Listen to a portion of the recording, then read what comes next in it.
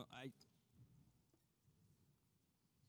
I believe Jenna nailed that this morning, and we will see it lived out in Scripture in our teaching today. God, remove our distractions. God, focus us on you and you alone. It's not about man. It's not about what's going on around us. It's about you. In the Sermon on the Mount, as we've studied this, and I shared the very first week that we were in this series, was as soon as you dive into this, on the surface you can read through it pretty quickly. You go, wow, that's wow, okay, wow, and you just keep saying, wow, it seems like. But to understand the depth that is there, it's life-changing, and it will challenge you beyond measure, because the Sermon on the Mount exposes the state of our heart. I believe that was Jesus' purpose, because that's what he wants, right? He doesn't want actions, hollow actions. He doesn't want meaningless mercy to others. He wants our heart, and then out of a truly dedicated heart, these things will flow. And so the first Beatitudes that we looked at provided us with a description of this ideal character of a true believer, and then after that gave a couple of different metaphors that we've worked through, and then we're given 6 different illustrations of this surpassing righteousness to which we're called. And we looked at that in 5 verses 24-48. And this righteousness that supersedes and fulfills that of the scribes and the Pharisees, and indeed that of the Old Testament. In this expose, let's say, of the heart brings us to, or should bring us to, an honest admission of what we really are. And I think I shared back in week 1, it's not a pretty picture in our human nature. It's not a pretty picture. However, it's ultimately good to understand that, because seeing ourselves as we are opens us up to God's grace. Understanding where we're at, seeing ourselves as we are, opens us up to God's grace. And that's the significance in spending time in the very beginning in the Beatitudes. Blessed are the poor in spirit, right? The spiritually bankrupt we talked about, who realize they have nothing to commend them to God, for theirs is the kingdom of heaven. And when we see our spiritual wretchedness, then we are candidates for spiritual greatness. It goes against what we see in media. It goes against what we see in the world. It goes against even, I think, our human, like, wait a minute, in our wretchedness, we find that we are then set up for spiritual greatness. But it's that understanding that it's not on us. We give up. We give our heart. We lay it all down, so that then God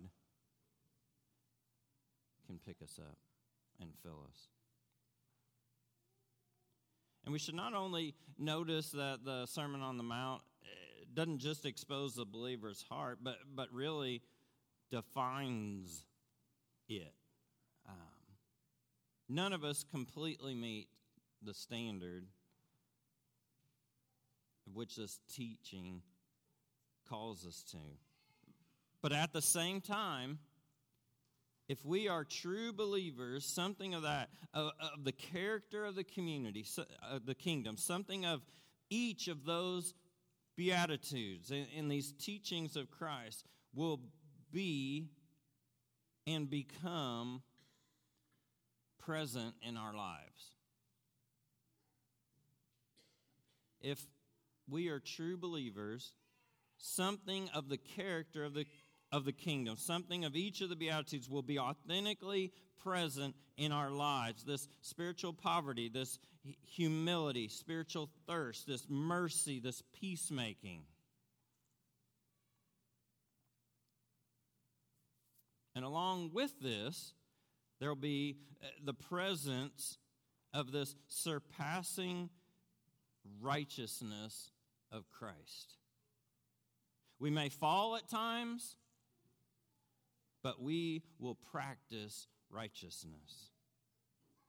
Anger, adulterous thoughts, insincere talk, retaliation will begin to melt away, will progressively vanish from our lives. And this agape love, this unconditional love, this ultimate love, right, will become characteristic of us as believers. When we are filled with the Holy Spirit and with His Word, including the teachings of Christ, these explicit teachings that we're even just here that that's recorded on the Sermon on the Mount, we will practice righteousness.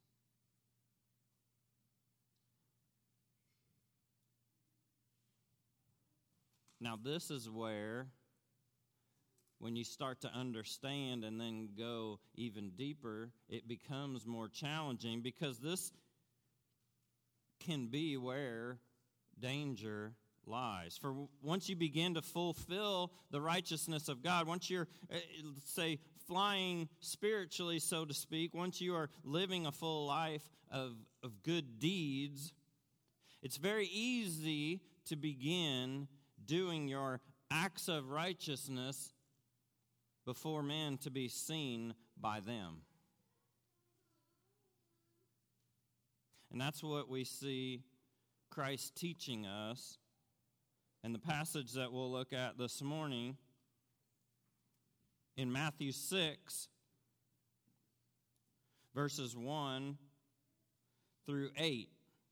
I'm going to read through that, and then we'll work through these. But if you are able, I would love for you to stand with us as we read God's Word.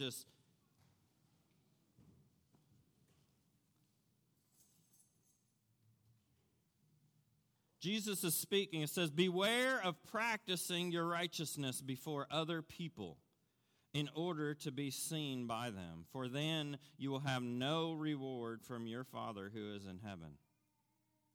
Thus, when you give to the needy, sound no trumpet before you, as the hypocrites do in the synagogues and in the streets, that they may be praised by others. Truly, I say to you, they have received their reward.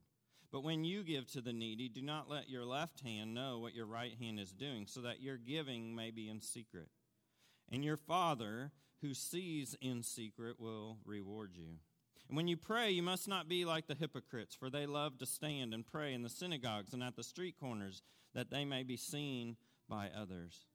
Truly, I say to you, they have received their reward. But when you pray, go into your room and shut the door and pray to your Father who is in secret. And your Father who sees in secret will reward you. And when you pray, do not heap up empty phrases as the Gentiles do, for they think that they will be heard for their many words.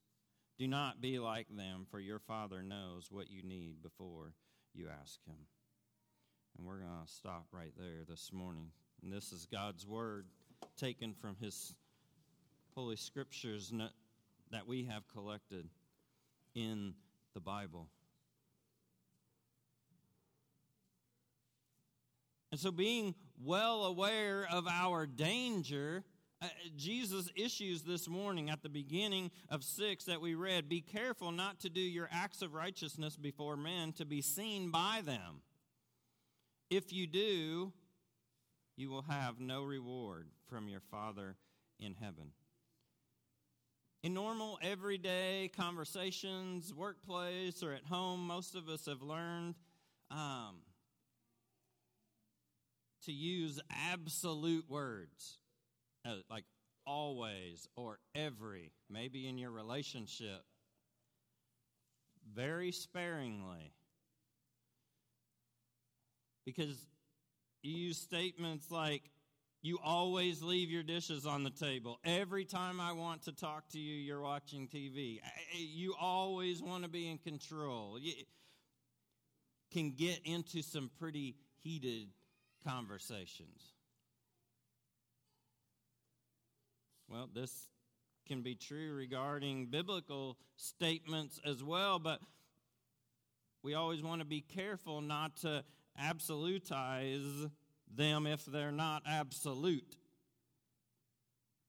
But Jesus' words are very clear in this passage, and I believe absolute. He's saying anyone who does a good deed so as to be seen and appreciated by others will lose his or her reward, no matter how good and beneficial the deed is. Now, this isn't an overarching loss.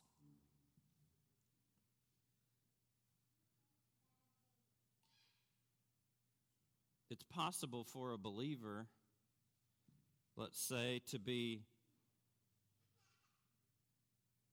take even a leprous person and limb in his hand and caress it and speak words of comfort, but according to Jesus' teaching, ultimately have no reward. It's possible to pray for your enemies and have no reward. It's possible to preach like an angel and have no reward. Well, why is that? Because it's possible to do these things, all of these things, for the recognition of men and not of God. So we're back again to a heart issue, right? A heart condition. And we can very possibly find this very unsettling because it means that my life, which was given to God, if lived in such a way, can, in the end, count for not much of anything. But Jesus does not want that to happen. He is aware that those who have begun to fulfill His word can be in great danger, so He gives this advice supported and gives us two different illustrations for the proper motivation in serving Him. And the first speaks directly to their day and time in the giving of almsgiving, giving to the needy as an act of mercy. In verse 2, Jesus tells us there's a wrong way to do that. And so when you give to the needy, do not announce it with trumpets as the hypocrites do in the synagogues and on the streets, to be honored by men. I tell you the truth, they have received their reward in full. And so the wrong way to go about that is to blow your own horn, so to speak, which is what Jesus is saying if He's using this symbolic information. If He's speaking of a literal practice, He's probably talking, at one time, they would sound the trumpets in the temple to call citizens of that village or that town or that city to come and give. Wouldn't that be a great opportunity? If you're giving in the wrong capacity for the wrong reasons to go, the trumpets would blare, the people would be seen bustling around the streets towards the temple. You can almost imagine, somebody coming to give for that outward appearance. Look out, coming through. Can't hardly carry this suitcase full of coins.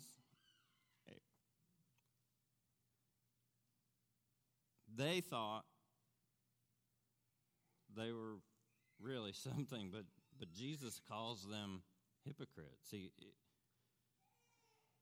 Like actors pretending to be something they were not, assuming this false identity, putting on this theatrical display. And the truth is, they're not giving for the glory of God or even for the benefit necessarily of the needy. Again, this is not, I don't want to paint not every person in that era gave this way, nor does every person in our day and time give this way. But it is a pitfall, and we'll talk here in a little bit how that is. It is a pitfall that we can very quickly find ourselves in, and not just giving, and we'll see that. Giving so others will think we're good and generous is ultimately hypocrisy, and the personal result is less than enviable. Jesus says, I tell you the truth, they have received their reward in full. Well, the Lord's language here is pretty decisive. That word translated reward is a technical term for like a commercial transaction, which means to receive a sum in full and give a receipt for it. So men's praise is all they will ever get. That's all they're capable of receiving. The truth is that they were not giving, but really buying, I guess you could think of it as, and they got what they paid for. It's possible then, if we look at this, to be one of the most generous people, or even believers, both in amount or proportion or whatever, however you want to do that, yet have no reward except for what you immediately receive. Jesus describes then the right way to go about that. But when you give to the needy, do not let your left hand know what your right hand is doing, so that your giving may be in secret. Then your Father who sees what is done in secret will reward you. Our Lord uses kind of a weird, absurd kind of illustration to emphasize the intense privacy that should be present when we give to help others. The right hand giving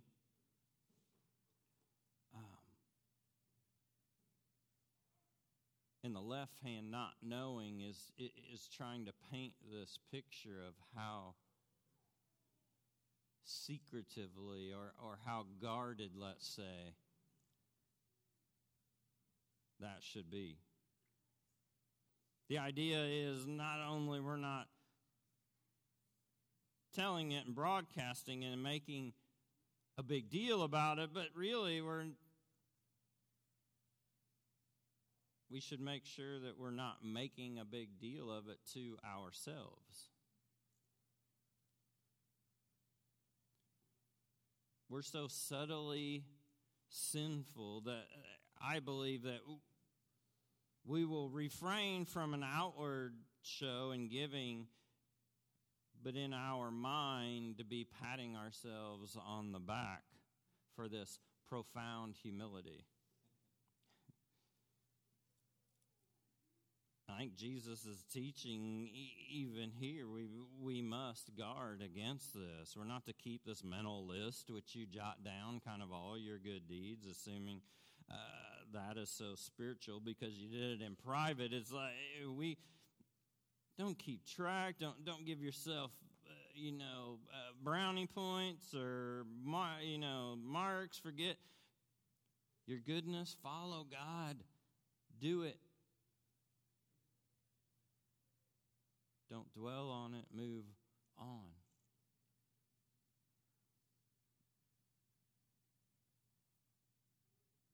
So I think one of those guiding principles, even in just this giving, that Jesus is sharing with us, this true believer gives and serves to please God, not for the fleeting approval of man. My constant prayer, I know those that are on the worship team and are a part of our services here on Sunday, we don't long to be on stage. We just long to worship Him. And many of us have gifts and talents and abilities to lead. And we see in Scripture those leading groups in song with musical instruments and with voices. But it's not about being in any one place. It's about our heart. And so we pray consistently as a leadership, God, don't let this be about us. Don't let us, we want to be wise and discerning and act when you're calling us to act, but don't let us lead this. You lead us leading this. And so, but we fall into the second someone steps going up these stairs, there is that possibility for that sinful nature to creep in and begin to be more concerned about what we think or people think and not about worshiping. And the same can be said in serving, teaching, wherever we find ourselves. True believers give and serve to please God, not for the fleeting approval of man. And Jesus then gives us an illustration in prayer, or about prayer, and he describes the wrong way to pray. When you pray, do not be like the hypocrites, for they love to pray standing in the synagogues and on the street corners to be seen by men. I tell you the truth, they have received their reward in full. So these hypocrites he's speaking of like to engage in this embellished public prayer in two places he names, the street corners and the synagogues. And opportunities for these street corner, let's say, performances come at the time of this daily afternoon temple sacrifice. And during public fast, they would again sound trumpets as a sign that it was time to pray. Like Monday at noon, the horn goes off. If that went off daily at noon, everybody was supposed to stop exactly where they were and offer prayer. Well, wherever a devout man or woman was on the street, he stopped, faced the temple, and prayed.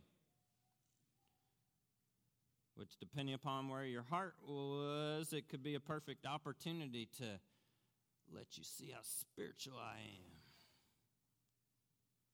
To maybe time my afternoon walk where I just happened to be on Main Street in front of the steamer.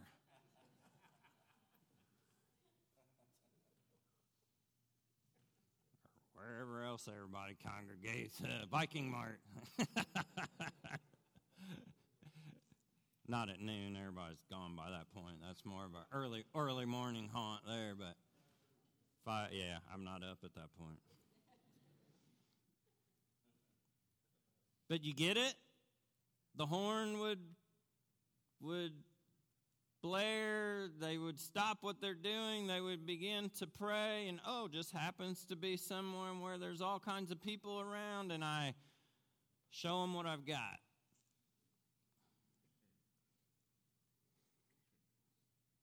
I mean, we see Luke captures the Pharisee in chapter 18, 11, and 12. God, I thank you that I'm not like other men, right? Robbers, evildoers, adulterers, or even like this tax collector. I fast twice a week and give 1/10 of all I get.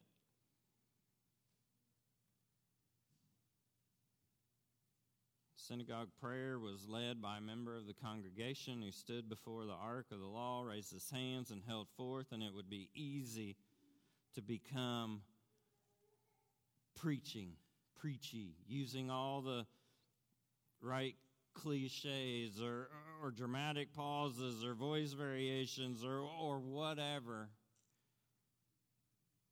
Jesus has other ideas. When you pray, verse 6, when you pray, go into your room, close the door, and pray to your Father who is unseen. Then your Father who sees what is done in secret will reward you. Jesus is not condemning public prayer.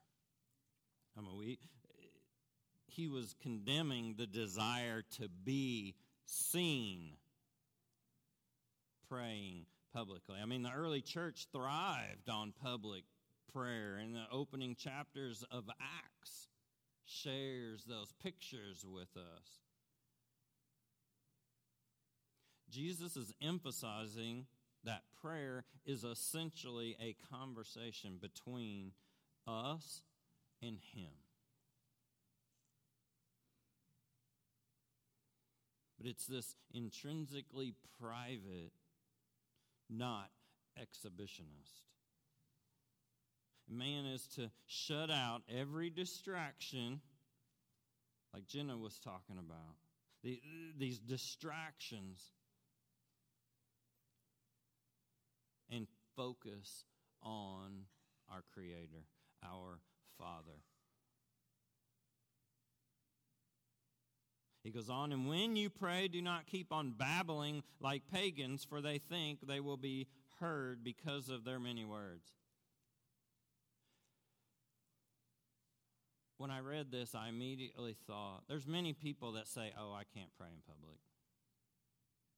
I can't do it. It freaks me out. I get that, but I think some of that comes from an unhealthy perspective of I've got to say something powerful that you're going to expect me to say. It's a communication between me and God, and we're called to pray for one another openly. We're called to pray in secret, but their public prayer we see throughout Scripture. But when you're asked to pray and many don't feel comfortable, I think it comes from a place of feeling that we've got to measure up. Well, I can't pray like that guy. He prayed for like 20 minutes. And I had to look up a bunch of the words. That's not what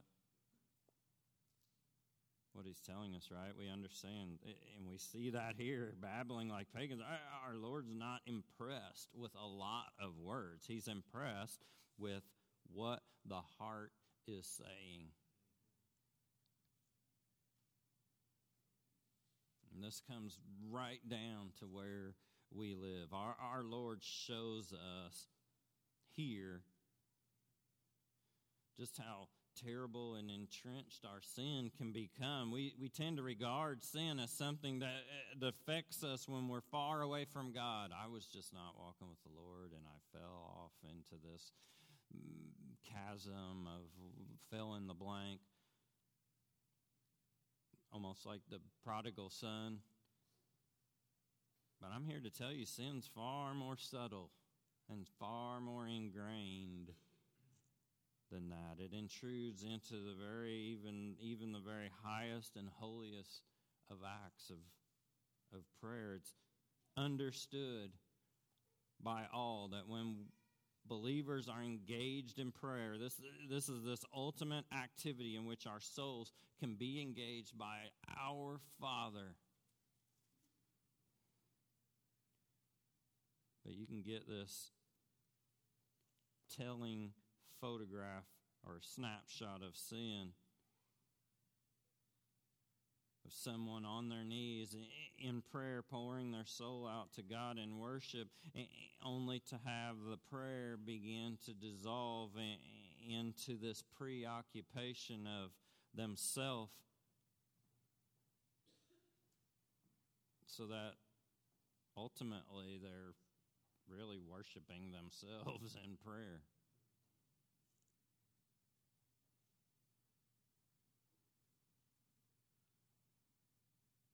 So, looking at that, a few questions that kind of came to mind. Do I pray frequently or as fervently when I'm alone with God than when I'm in public? Is my public praying an overflow of my private prayer? What do I think about when I'm praying in public? Are the words coming out of your mouth, but you're very concerned with what the appearance is? Are you looking for just the right phrase? Are you thinking of the worshipers more than God, a spectator to your own performance?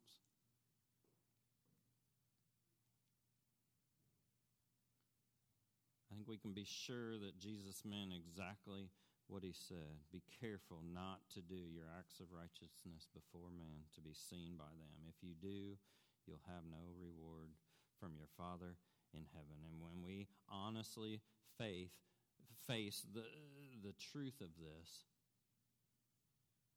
it's very sobering. When we do works of mercy, do we play the crowd? However small it may be. When we pray, do we pray to God or to men, asking ourselves these questions? Can be painful, depending upon where our heart has been. Man is great insofar as he is wretched. If we see our problem in all its wretchedness, then we are in a position to receive grace. Then we're in a position to receive grace. So what's the answer? Well, first, absolute honesty with ourselves.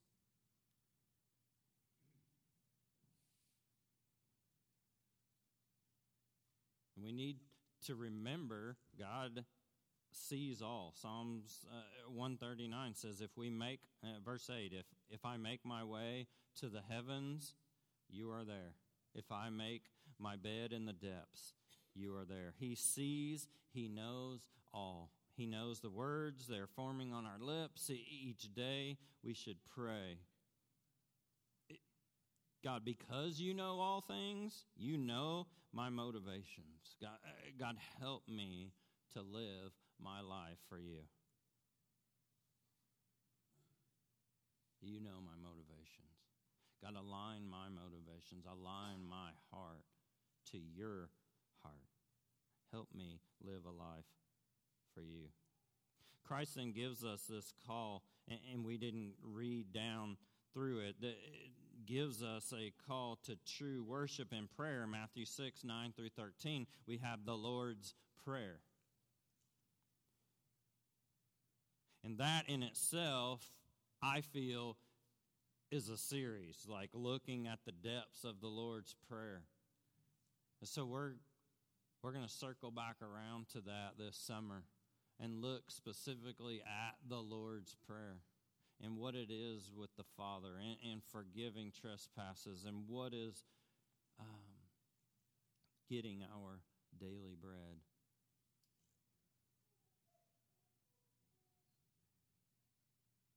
Consistently, we see as we study Christ's greatest teaching moment captured here, the Sermon on the Mount, our faith is a heart issue.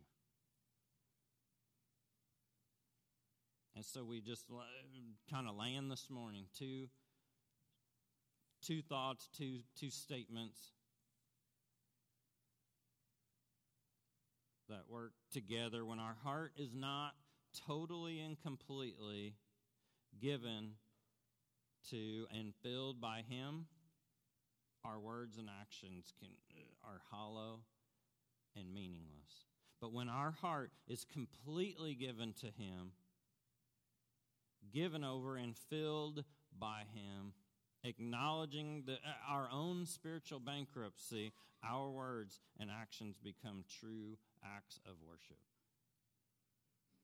Because we understand, right, that worship isn't just carrying a tune or a melody or a song.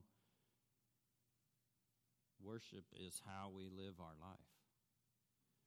And we can worship the world or ourselves, or we can worship God.